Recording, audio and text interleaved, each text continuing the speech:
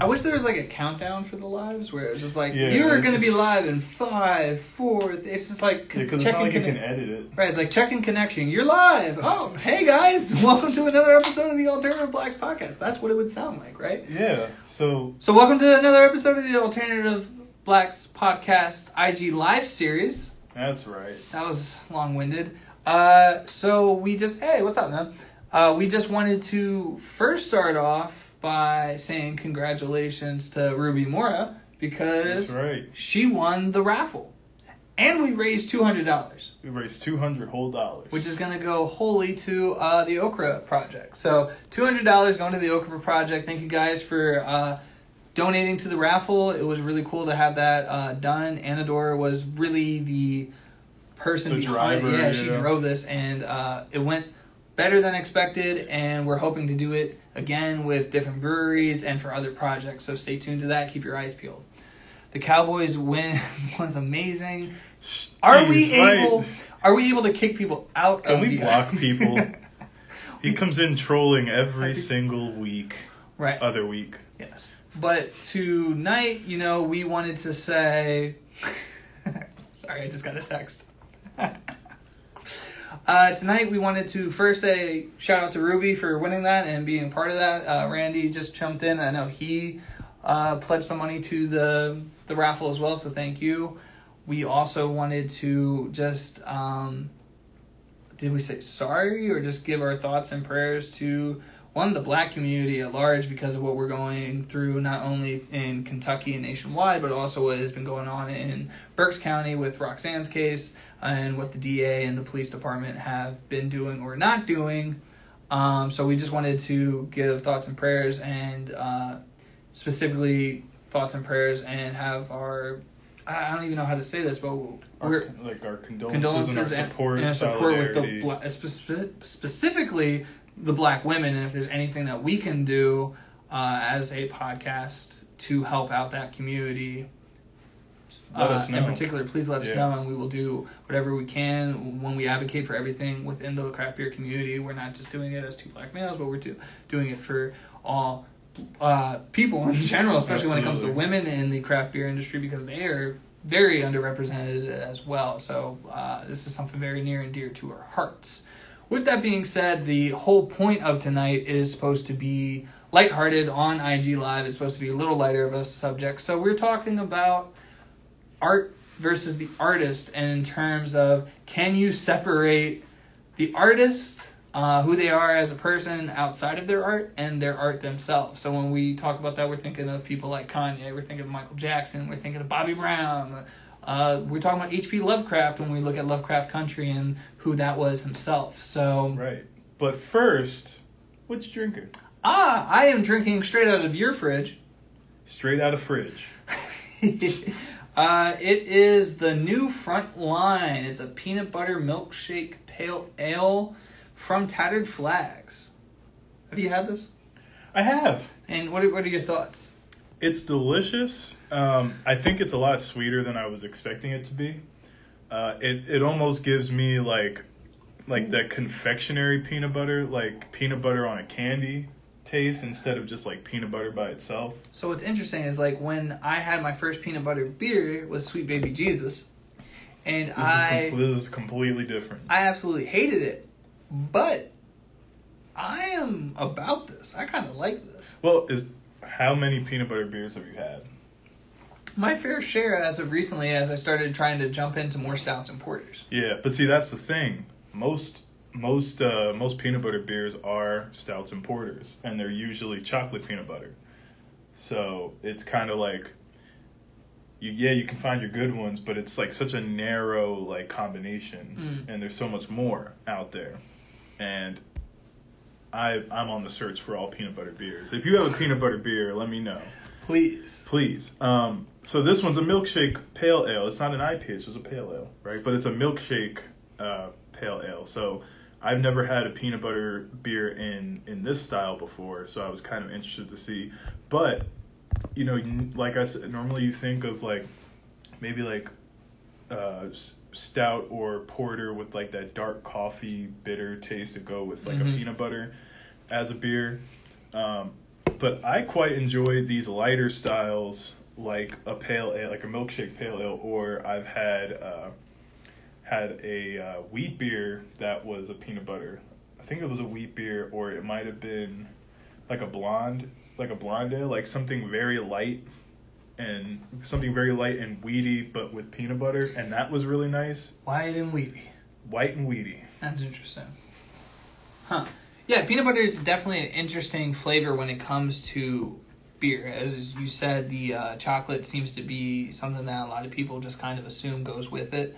But how do you expand beyond that? Because I think that's something that we're running into the craft beer community is you're getting your like tropical IPAs. You're getting like your standards for every single kind of thing. So how do you set yourself apart from what's being done across the board? You could either do it so well that it's not like you can't compare yourself to anybody because you're like Purple Monkey dishwasher. Exactly. Or you kind of come out with a peanut butter milkshake pale ale, which is delicious. Yeah. I quite enjoy it, and I'm not huge on sweet normally, but this does it well. I give this a 4. You give this a 4. Wow, it's probably because it's a pale ale. Exactly. If this were a stout, it'd be like a 2 probably, knowing you. There you go. Although you did slander Sweet Baby Jesus, rightfully so. But I will say I had it within the last year, and it isn't awful. It's not awful. It's just not great. It's just not great. Where are you going? All right, cool. So now that we're going to get into the meat and potatoes, is a phrase that I've been hearing a lot more recently. Meat and potatoes of this IG Live episode. I think the best one to start off with in terms of separating the art from the artist is Joe Budden, because you and I have been talking about Joe Budden a lot recently, specifically when it comes to podcasting. Do you want to give the background? Yeah. So I mean, Joe Budden's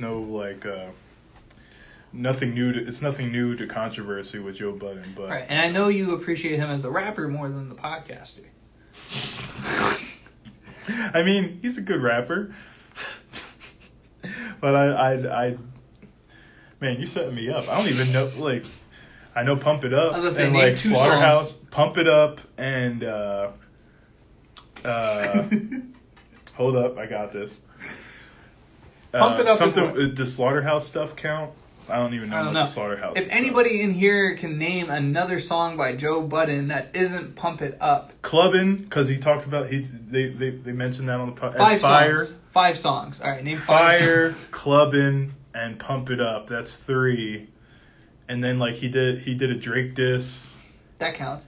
He did 2. No, he did 3 Drake disses. So there you go. Okay, so there we go. There you go. Instantly good in my books as soon as you brought up the disses. But no, he is, for people that don't know, he has one of the largest podcasts in the country. And it was Spotify exclusive for the past 2 years up until, like last week was when the deal ended. And 2 weeks ago, I think, he went on the podcast and just completely shat all over Spotify and their business practices and all the shady stuff that they had been doing, and basically saying, hey, they're not for us, they're not for black ownership, and I'm coming and telling you this isn't it, we're done after this, and I'm just airing it all out, and we'll be good, we'll figure it out. And he's gonna throw on some Dust off 8-track. Oh, that was great. You about to pump it up? We pumping it up on a Thursday night? No. Crying. No, but so he went on the podcast and he shat on them for like 3 hours, right? Because all of his podcasts are 3 hours long. But that's how you know it's a popular podcast. It's 3 hours long and people are listening all the way through. So he does this, and the power move to me was it's a Spotify exclusive podcast.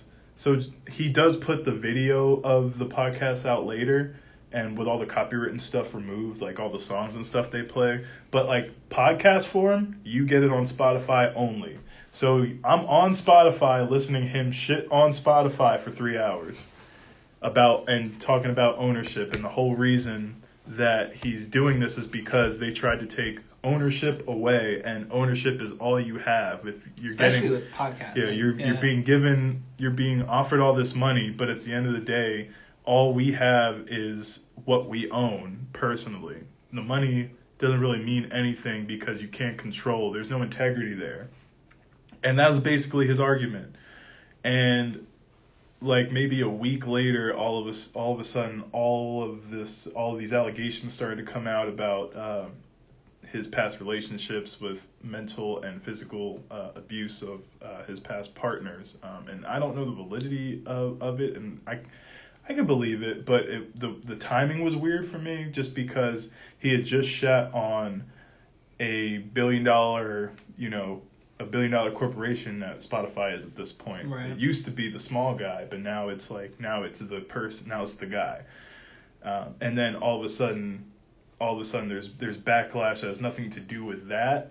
And, it kind of brought up this conversation, I think, of separating the art from the artist, because do we just completely write off what he said that isn't related to the allegations, and and still hold that in its light and give that its proper place, even though the person who said it might not have been the best person in general? Because who is the best person in general? You know what I mean? So this is the conversation we're having. Yeah, that's true. And if you have anybody any individual in particular that you would like to discuss as well, hit us up. You can also probably just pop into this. We have room for you guys to pop in.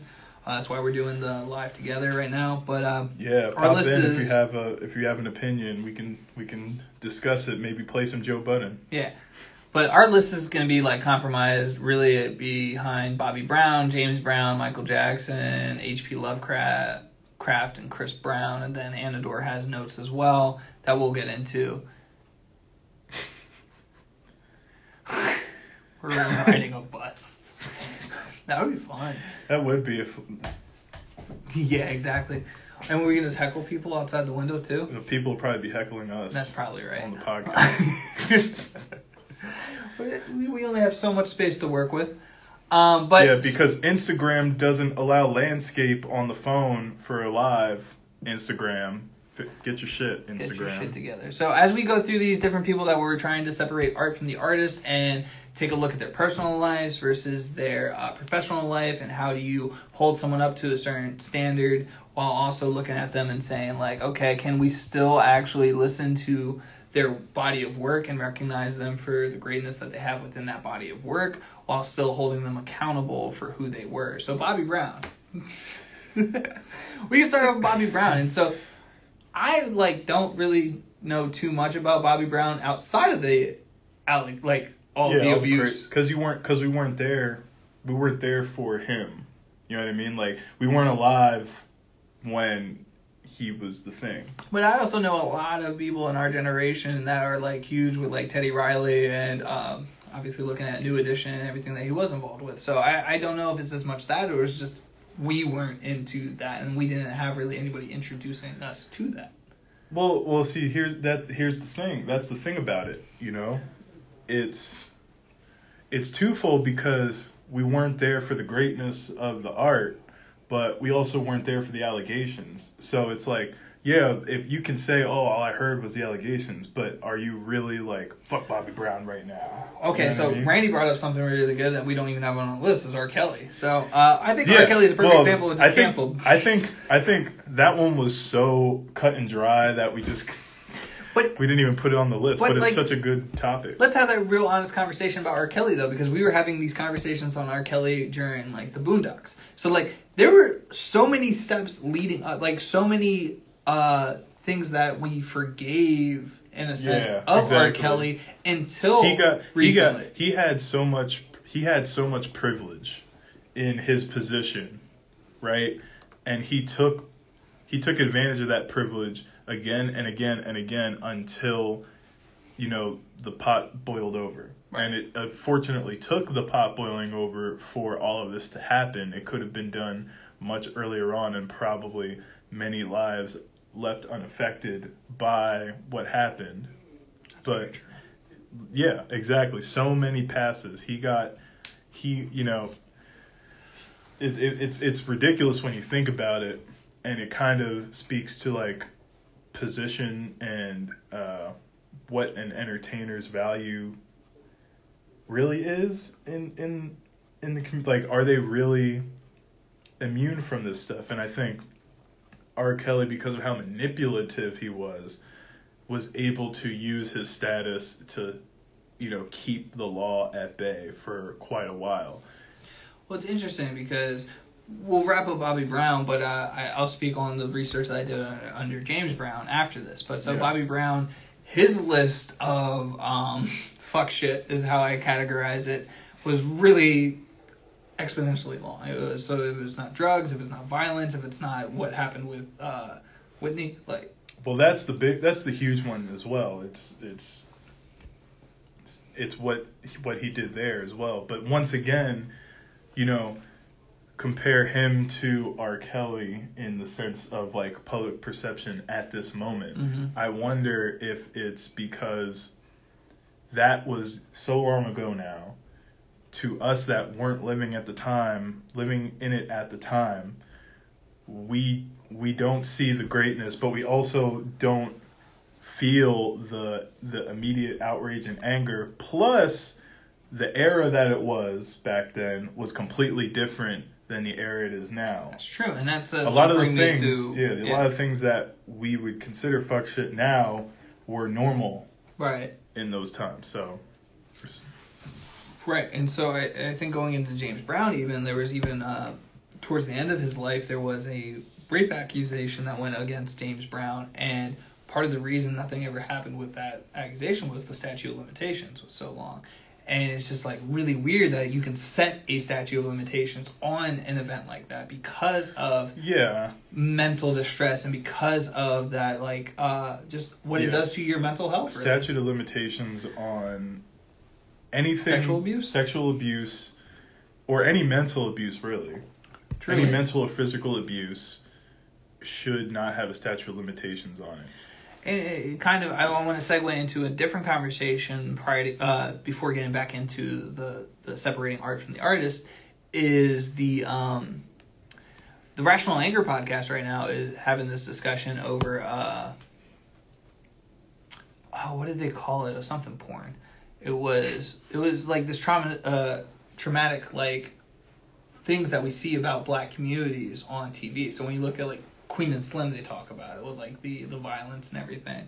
But when you talk about it's sort of similar to me with like you're talking about like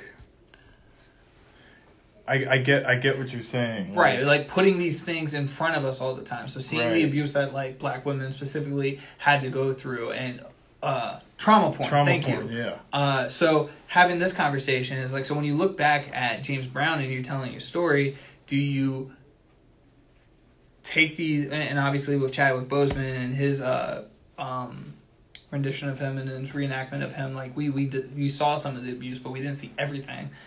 So it's these conversations that we're having is what gets left unsaid because of their popularity, what gets left unsaid because we're trying to not create trauma porn, like what is the responsibility of us as the consumer and as people that are also explaining these stories or sharing these stories and sharing the truth, because it's like Huckleberry Finn or Tom Sawyer to me, where it's like, okay, we're going to take the word nigger out of the book and we're going to replace it with slave. I was like, is that actually much better? And like, what is that actually benefiting? Is that like really taking away the guilt is that taking away white guilt? And is that adding, again, more trauma to another person? So it's these very thin lines that we have to work with. And so James Brown was the godfather of soul, but there are so many other elements at play here because of the abuse, because of the drug use, and because of all of these other things that take place. Like James Brown was no stranger to jail. Like, where are all of these things coming from? And it's sparking an idea for next week's episode. But before I commit to it, I think we should just continue down the list, and maybe this will lead. As we look at more of these, we'll have a better understanding of what next week might look like for our actual episode. So we had James Brown, we did Bobby Brown, and now we're on to Michael Jackson. We're kind of plowing through this, but no, but I think and we did R. Kelly. Yeah, well, Michael Jackson's another one of those. Everyone kind of knows about it, and I think we were just old enough at the time to kind of see a lot of the backlash that was coming with Michael Jackson. Involved with like all of the child abuse claims. The transformation, I would say, the physical transformation. Vitiligo. Or the opposite of what Uncle Ruckus has, which is re-vitiligo. Re-vitiligo, yeah. Oh. But his art, he is the king of pop, right? King of pop. No one touches his music. Tyler? I'm sorry.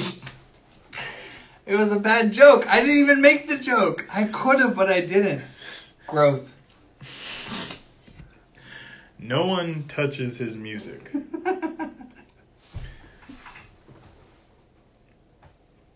It's okay, buddy.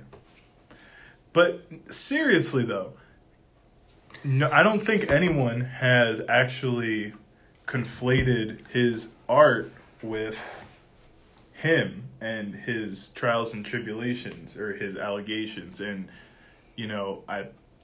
I wonder here, is it that if your art is so great that it transcends you, the person?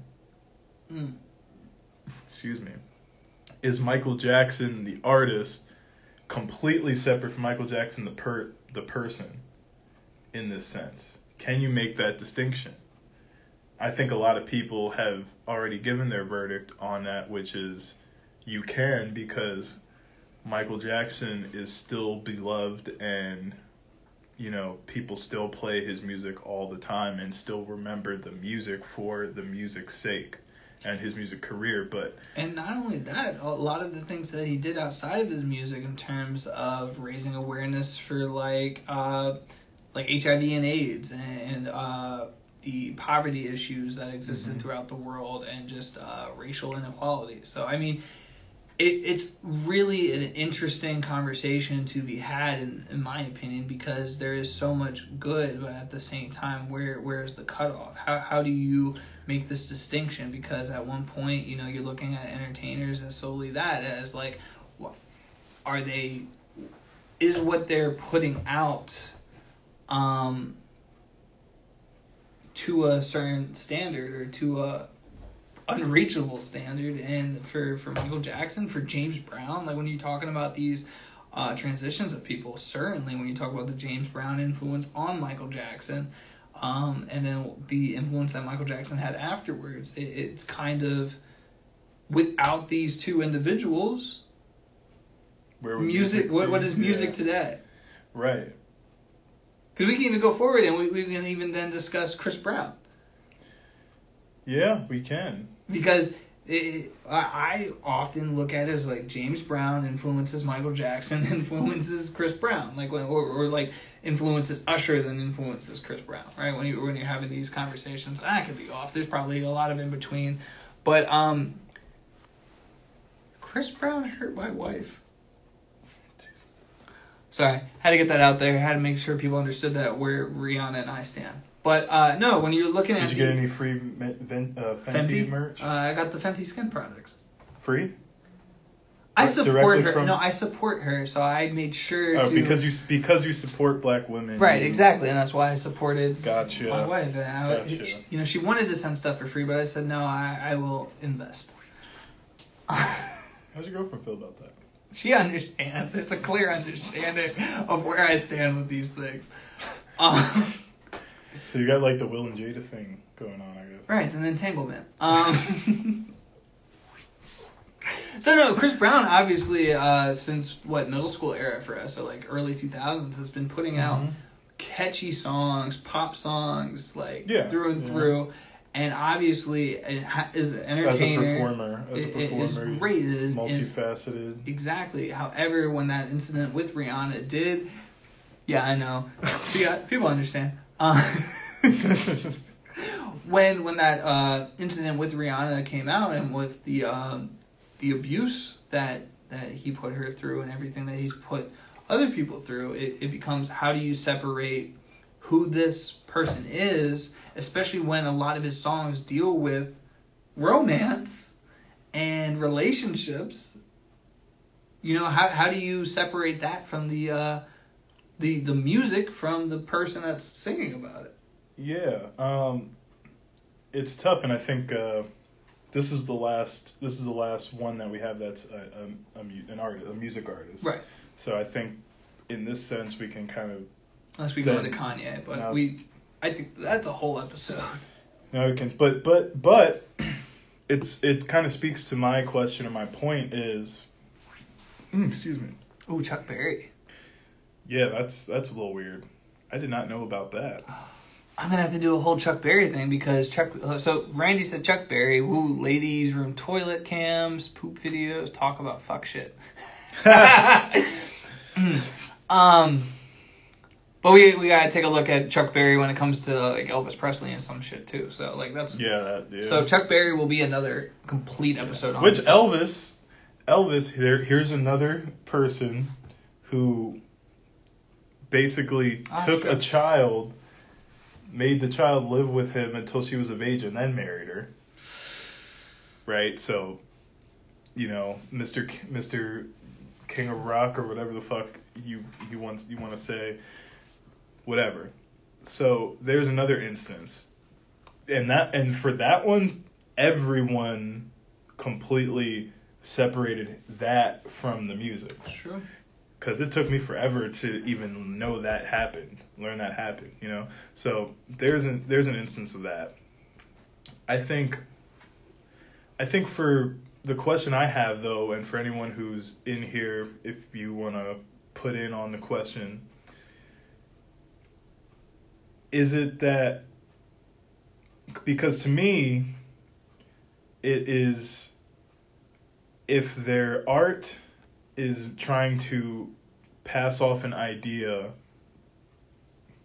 and their actions as a person completely contradict that, that's my cutoff between putting the art before them and separating the person from the art.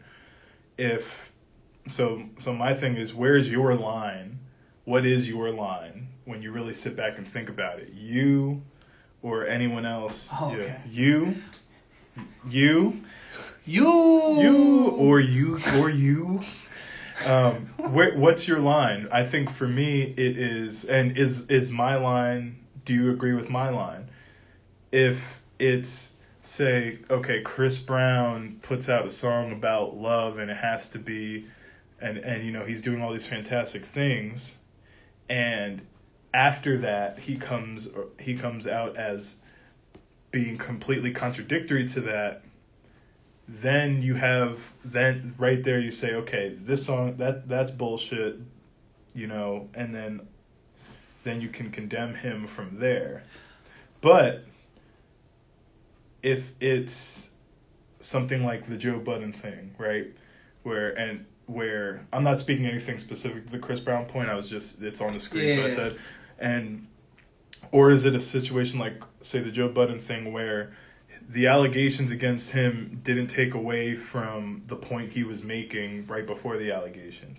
So that, to me, I can separate that, because what he said is important and good, right, and just because it came from someone who did this bad thing that's different, right. It doesn't necessarily change the fact of what is happening. It's just another nuance of who that person is, and should be taken seriously. And you can address both, right? Exactly. Separately. They're not. You can still say you could say I don't fuck with you, but I do fuck with what you said. They're separate issues, and so you need to address this and you need to address that. It's not to say that, oh, the Spotify thing takes precedence and all these allegations are just bullshit anyways. It's saying, this is a real issue, so is this. Don't use this to detract from this, because this needs to... Right, exactly. I see what you're saying here. My whole take is people are human. Like, I think that's the biggest thing that we oftentimes disassociate celebrities with, is their humanity. We take their humanity away from them. So whether it's a athlete, whether it's an actor, whether it's a singer, whether it's a politician. We take the human nature out of these people and expect them to live up to a certain like moral standing, like higher moral standing a lot of times, where it's inexcusable for them to make any type of mistake.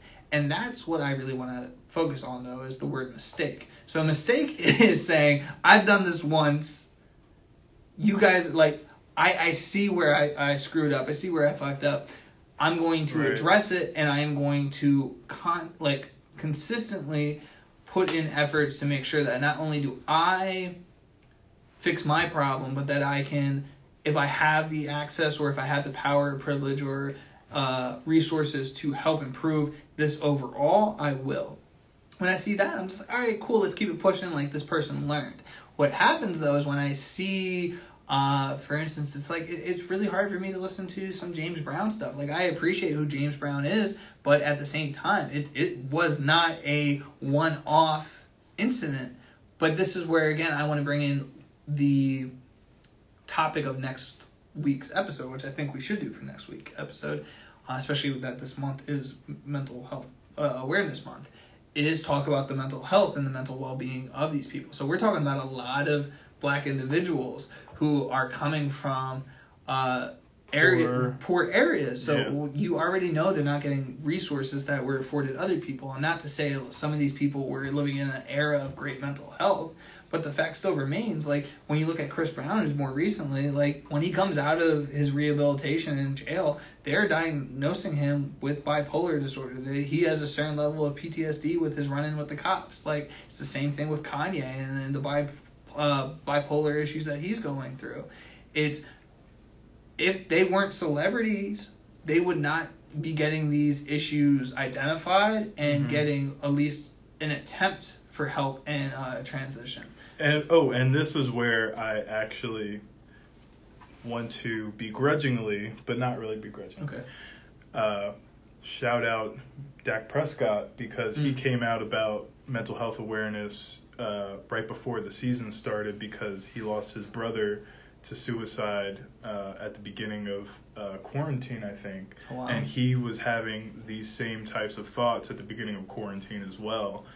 Being cooped up inside and not being able to kind of live a normal life. So he kind of came out and spoke out about that. So I appreciate that. Wish he wasn't on the Cowboys. Yeah, and I think when we look at quarantine and the mental health issues that are in place there, I think what happens is it's not quarantine that's creating a lot of these mental health issues. It's quarantine that is exposing a lot of these exacerbating the issue. And so when I look at, like, when people are trying to say that sports are the answer, especially when it comes to the high school level, it's like, oh no, so you're finally willing to address that these issues exist within these communities and that you should have been putting resources and different resources and financial contributions into helping these areas. That's where I go into that's where the crux of the issue is. It shouldn't be, this is a reason to potentially expose people to other things. It should be, oh, yes, we finally realized this. Let's actually address the issue. Saying let's have football come back isn't actually addressing the mental health issue. No. It's just fixing a personal need. So Scholastic football, right. Specifically, right. Because I mean, football in general, but like. But at least with like NFL and stuff like that. But it is their job, sort of. And so like you have. But it's bringing in enough money to put the preventative nature. Exactly. They have all of that quarantine. stuff. They don't have to worry. Not only are they getting paid to do it, the people that are paying them actually have the resources to put them in a safe environment and a safe workplace. So they're able to go out and perform their jobs, albeit in an altered fashion, kind of, especially with the NBA. But, Which just did a wonderful job of this, I think. Yeah, actually. Which is probably the hardest. Speaking of the NFL doing a wonderful job, fucking Miami Heat. Yeah, great job. Also, kind of fuck the NBA, because all those statements that you could put on the back of your jerseys this year, everyone, a lot of Black Lives Matter, a lot of say her name. It was actually a list of 26, I think, or maybe more, maybe up to 40, some pre-agreed upon phrases that you could have on the back of your shirt. And it was odd but was left off the list, such as Breonna Taylor's actual name, and things of that nature. You can make references, like say her name, but you couldn't. But you couldn't actually outright say defund the police. You couldn't outright say arrest the murders of Breonna Taylor, or even just put Breonna Taylor. So it's a little corporate there. Which it always was going to be. Them doing what they did wasn't going to be they're great for me. That was never going to be the case, but it is interesting. It's not changing. It's worth noting, that's for sure. It's worth noting once again that... But I wanted to transition from mental health. I wanted to transition from these black artists who weren't given the opportunity or the resources in order to potentially have a lot of these issues addressed earlier, or to have been provided enough counsel to even prevent some of these things that did happen within their lives. I want to talk about somebody that came, I think, well before any of these people. That's H.P. Lovecraft. And I will bring him up, and I bring him up often, is because of Lovecraft Country, which I think is an amazing show, and I think it addresses a lot of different issues. And actually, I think maybe we'll talk about it next week, now that mental health is going to be the next episode. Alright, so I think there's actually some things that can be said in terms of mental health as well. But when we're talking about separating art from the artists and what a person is, now we're not looking at how messed up of a person is mental health-wise in terms of schizophrenia, like bipolar disorder, PTSD, like any of these type of like things. Now we're talking about how do you separate racists from their work. Because with H.P. Lovecraft, for those that don't know, nuanced. So throughout his adult life, Lovecraft was never able to support himself. This is Wikipedia because I love Wikipedia. This is great. Never was able to support himself through earnings as an author and editor. And so when I say this, his family was kind of well off anyway, so like he couldn't support himself, but like it took a while for his family to go poor. So he was virtually unknown. He got a small loan of $10 million. Seriously. Like, so one of the things after a couple bad investments from his uncle, because his father died from whatever, and then like he lived with whoever. So after a couple bad investments from his uncle, they eventually had to fire the wait staff so that they could cut back expenses. That's what I mean by like, he never made money. Oh, okay. So they were poor. They couldn't afford a wait staff? Right. No, like they had to get rid of all the staff from their estate. They have an estate? He was virtually unknown during his lifetime and was almost exclusively published in pulp magazines before he died in poverty. So there you go, at the age of 46. Fantastic. But is now regarded as one of the most significant 20th century authors of supernatural horror fiction. And I want to bring up this and more specifically because this was kind of left out. Like they alluded to his racism, but they say it wasn't as much as racism. It might have been at first, but by the end it was classism and elitism, even though he died in poverty. And it was more about having this higher standard. And he did look at blacks, Jews, and Germans in a different light, which is funny that Jews and Germans were in the same, but whatever. So he has a poem, a very early poem. And I call this Lovecraft on Race because the poem's called On the Creation of Niggers. And so I'll read it for you in case you're not watching Lovecraft Country. That better be the Country. screenshot for our IG Live. Right. So, when, long ago, the gods created earth, in Jove's fair image man was shaped at birth. The beasts for lesser parts were next designed, yet were they too remote for humankind. To fill the gap and join the rest to man, the Olympian host conceived a clever plan. A beast they wrought in semi-human figure, fill it with vice, and called the thing a nigger. So this is H.P. Lovecraft. So the reason I bring up Lovecraft and want to talk about this is because how do you separate, like, one of, again, what would be regarded as one of the most significant 20th century authors of supernatural horror fiction from the blatant and obvious racism that exists within him? Because the show, Lovecraft Country, is obviously this guy, Atticus, who is into science fiction as an escape from the reality that exists which is a lot of racism that exists without the world. It's just funny that he looks towards a racist for his escape from racism.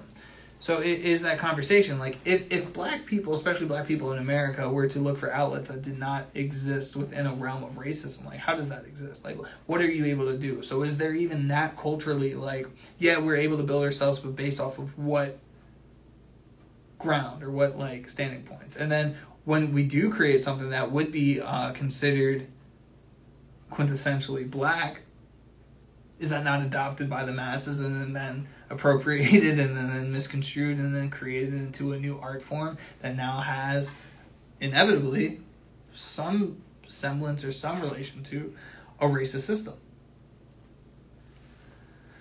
What do you say?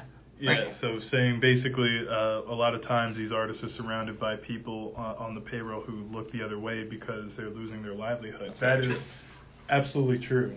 Money talks. And I think many times, I mean, it's pretty clear that that's kind of how things go. But, you know, basically, if your livelihood's on the line, it doesn't matter what your quote unquote morals are. Although if you're a moral person, that shouldn't matter as much. But, you know, you kind of look the other way to these things, and you look because that is your money machine. That's how you're doing it. But in H.P. Lovecraft's situation, it's interesting considering that he seems to have been more one of those like Van Gogh people who didn't get his fame and money until after he died, and so in this instance, it's like doubly awful because you are taking the works of a racist and pushing the works of a racist out, but also benefiting off of someone after they died, so you don't have to actually pay them. They're just due for their creation. So while I don't feel bad for H.P. Lovecraft, Not fucking all. it doesn't take away, once again, two bad things can happen at the same time. It doesn't take away from almost the vulturing of the work afterwards. Right. And again, I just want to take this moment to, like, if you're at all interested in what we've been discussing tonight, or even like anything that we discussed on any of our shows, if you have the opportunity, look into Lovecraft Country, because I think they speak on so many different levels of racism, classism, like just different like All social the issues, isms. all the isms.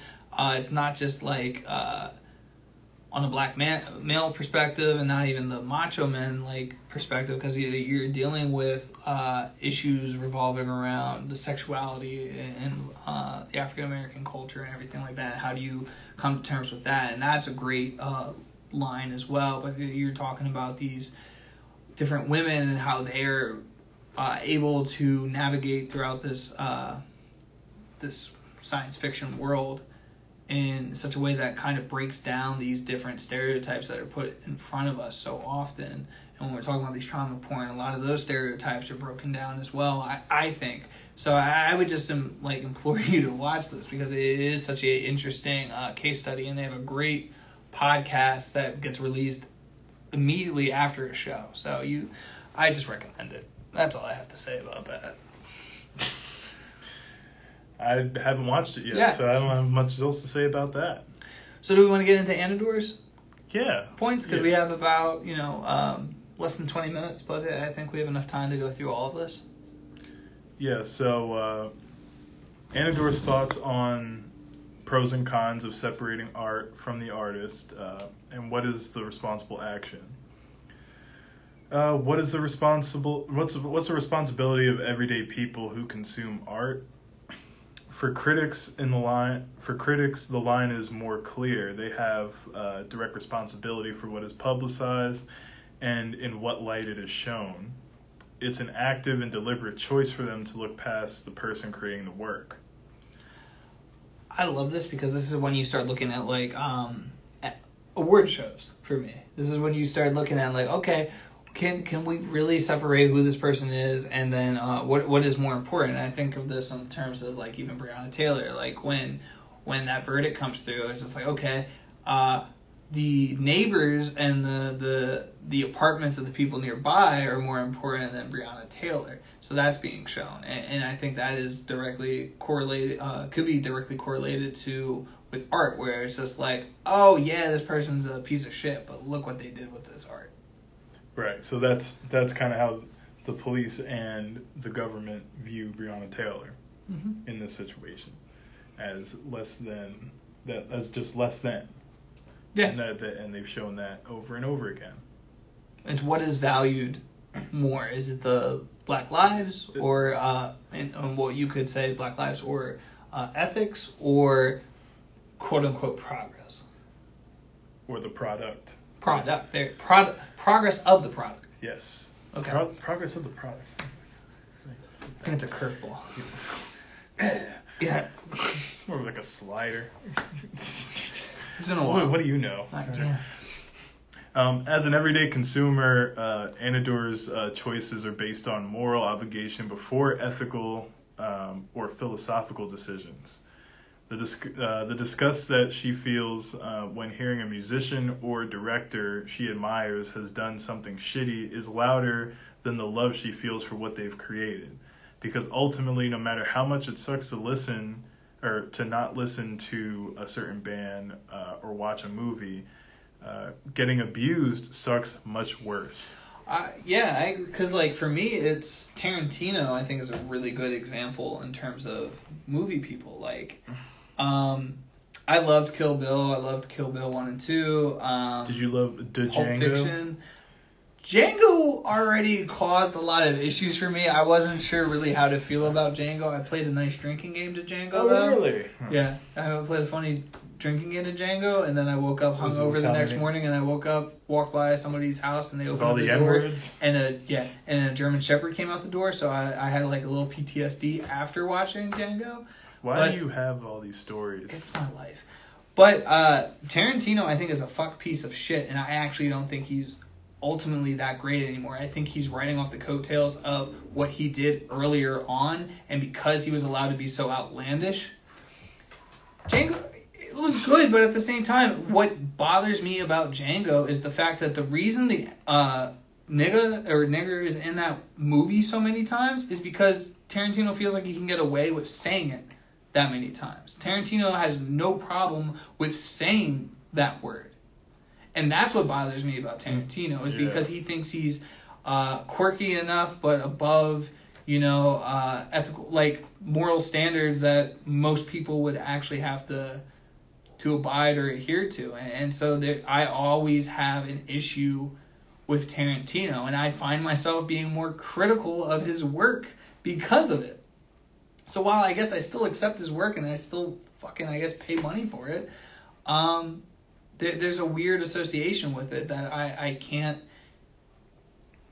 disconnect from, because obviously everything I just said exists within Tarantino. So it's weird because you still have like Samuel L. Jackson, you still have a lot of these people that will go out and work with him. And that was what made Samuel L. Jackson's character even more interesting to me in Django. That's why. End rant. I just enjoyed seeing the white people getting murked.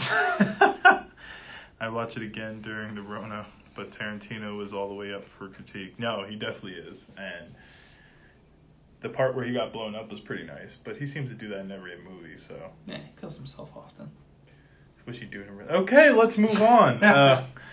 So we just went over the fact that the abuse that a creator inflicts on someone, on a victim, is much worse than me not having that abuser's content to enjoy.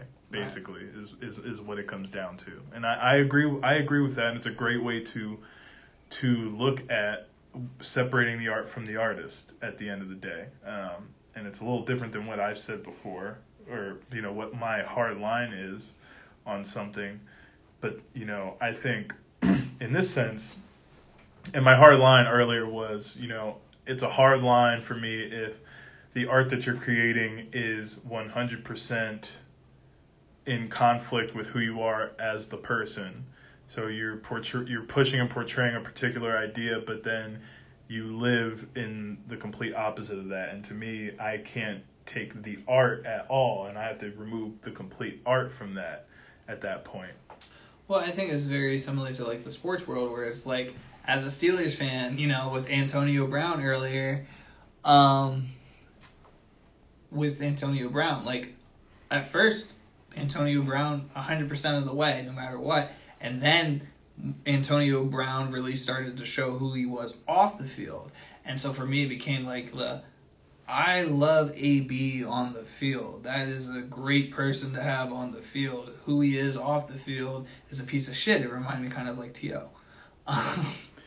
But T.O. never... Oh, no. I'm not saying T.O. was worse. He definitely wasn't. I didn't say that. It just reminded me of the way T.O. was looked at, right? Because T.O. was kind of hard to like say like wasn't a great player. There was issues associated with T.O., but T.O. was a great player. 6'9", Tekashi 6'9" is a perfect example, because his music and who he is as a person, they don't clash at all. So even with the fact that his music is shit and the ideas are shit, even if they were good, if he was doing, you know, the same thing he's doing now, I still wouldn't hold his music to high regard for that reason. That's a great example. Yeah. But yeah, just even go back to AB to like wrap up what I was saying was to be like, it became increasingly harder for me to support AB, the football player, because of time and time again, AB proving how shitty of a person he really was. And that started becoming the crossing line of where my hard line is set is I understand people being human and having flaws and then being able to work past their flaws. However, AB decided that he was flawless. Yeah, but okay, here's another nuance to that point though. He also, like, his antics off the field affected the team chemistry and play on the field. So his antics were actually affecting his art at the end of the day. He, the person, started to affect his own art. And I think that would correlate with the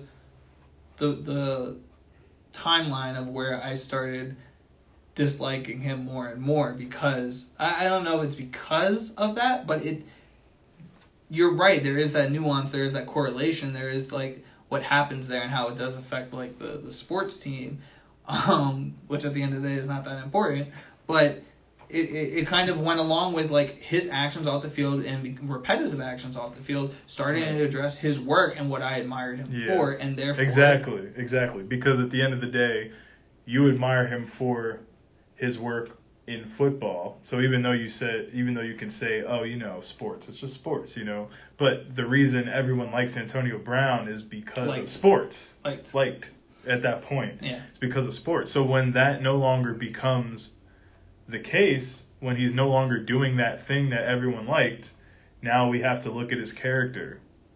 And if his character is horrible, or his character is the reason he's no longer doing the thing everyone likes, you can't separate the two, because he's the reason in that situation. For that one, you can't separate the art from the artist, because the artist is directly affecting his own art in that sense. I agree.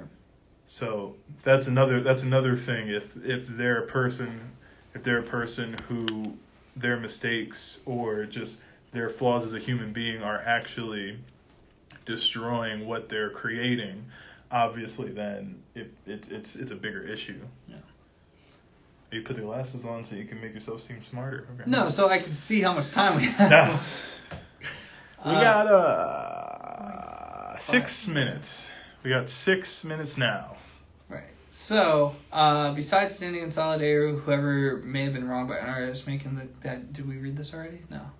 Besides standing in solidarity with whoever may have been wronged by an artist, making the consumer choice to cut off the artist and their art, hold them accountable, and will hopefully send a message to other creators to do better. So it's really interesting, this point to me that Anador makes, because it also reminds me of currently like with Wells Fargo and the fuck shit that they're doing, saying that there isn't a talent pool to pull from within the black community to fill higher level positions in the organization, which I just got done doing a show with my neighbor down the street and talking about like privilege and talking about like equity and equality and just because 80% of sports industry is black or something like that doesn't mean that is justification or a way to point out, oh, this is equality. Look how many people are making this amount of dollars. It's like, yeah, for your entertainment. But if we're actually looking in the most wealthy neighborhoods or like the most wealthy areas of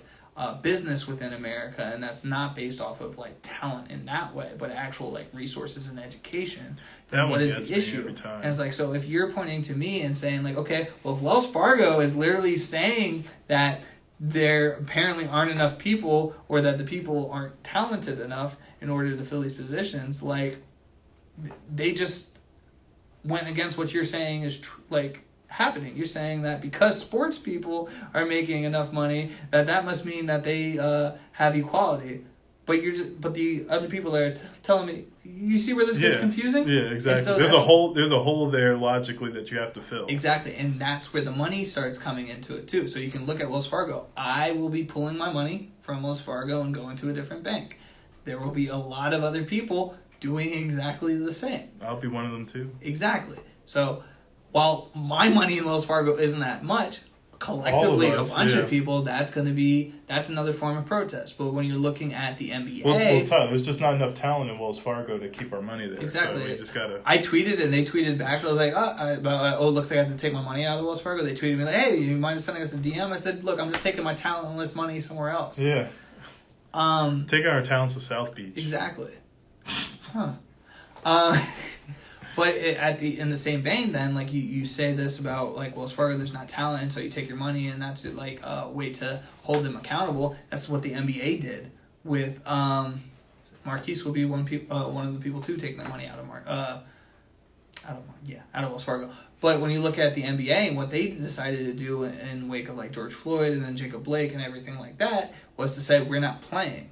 And even though these players are the people making all these monies, what you have to understand is the fact that that these people that are making all this money is still making money for somebody else. Making way more money. And those people that are making more money than all those players happen to be white? No. Oh, and so when you start fucking with their money, that's when you see people actually starting to step up and speak to legislators, talk to representatives, try to make a change that is more appealing to their slaves. Yeah. Well, shit. Like, the NBA and Wells Fargo are almost the same, even when you think about the fact that how many black people are actually in a leadership position in the in the association, not even at that highest level, not even at an ownership level, just literally a head coach. How many black head coaches are there? Look at the fucking NFL. You know what I mean? Just same in the NFL, and the NFL is way worse. Yes. So, like, that's just a leadership position that's still on the same level as the players in terms of money. Yes. So, we're going to wrap this up. I just want, there's a lot of good conversations that we need to, like, branch off of from here, but I just want to thank, again, everybody for helping out with the raffle. Shout out to Ruby for winning the raffle. Everyone else that actually donated, we'll be doing some more so you can have another chance to win. We want to give a shout out to Oprah Brewing Company. Always a shout out to Oprah because they helped out with the sponsorship for it because they gave the gift card, but then they also support us every single time.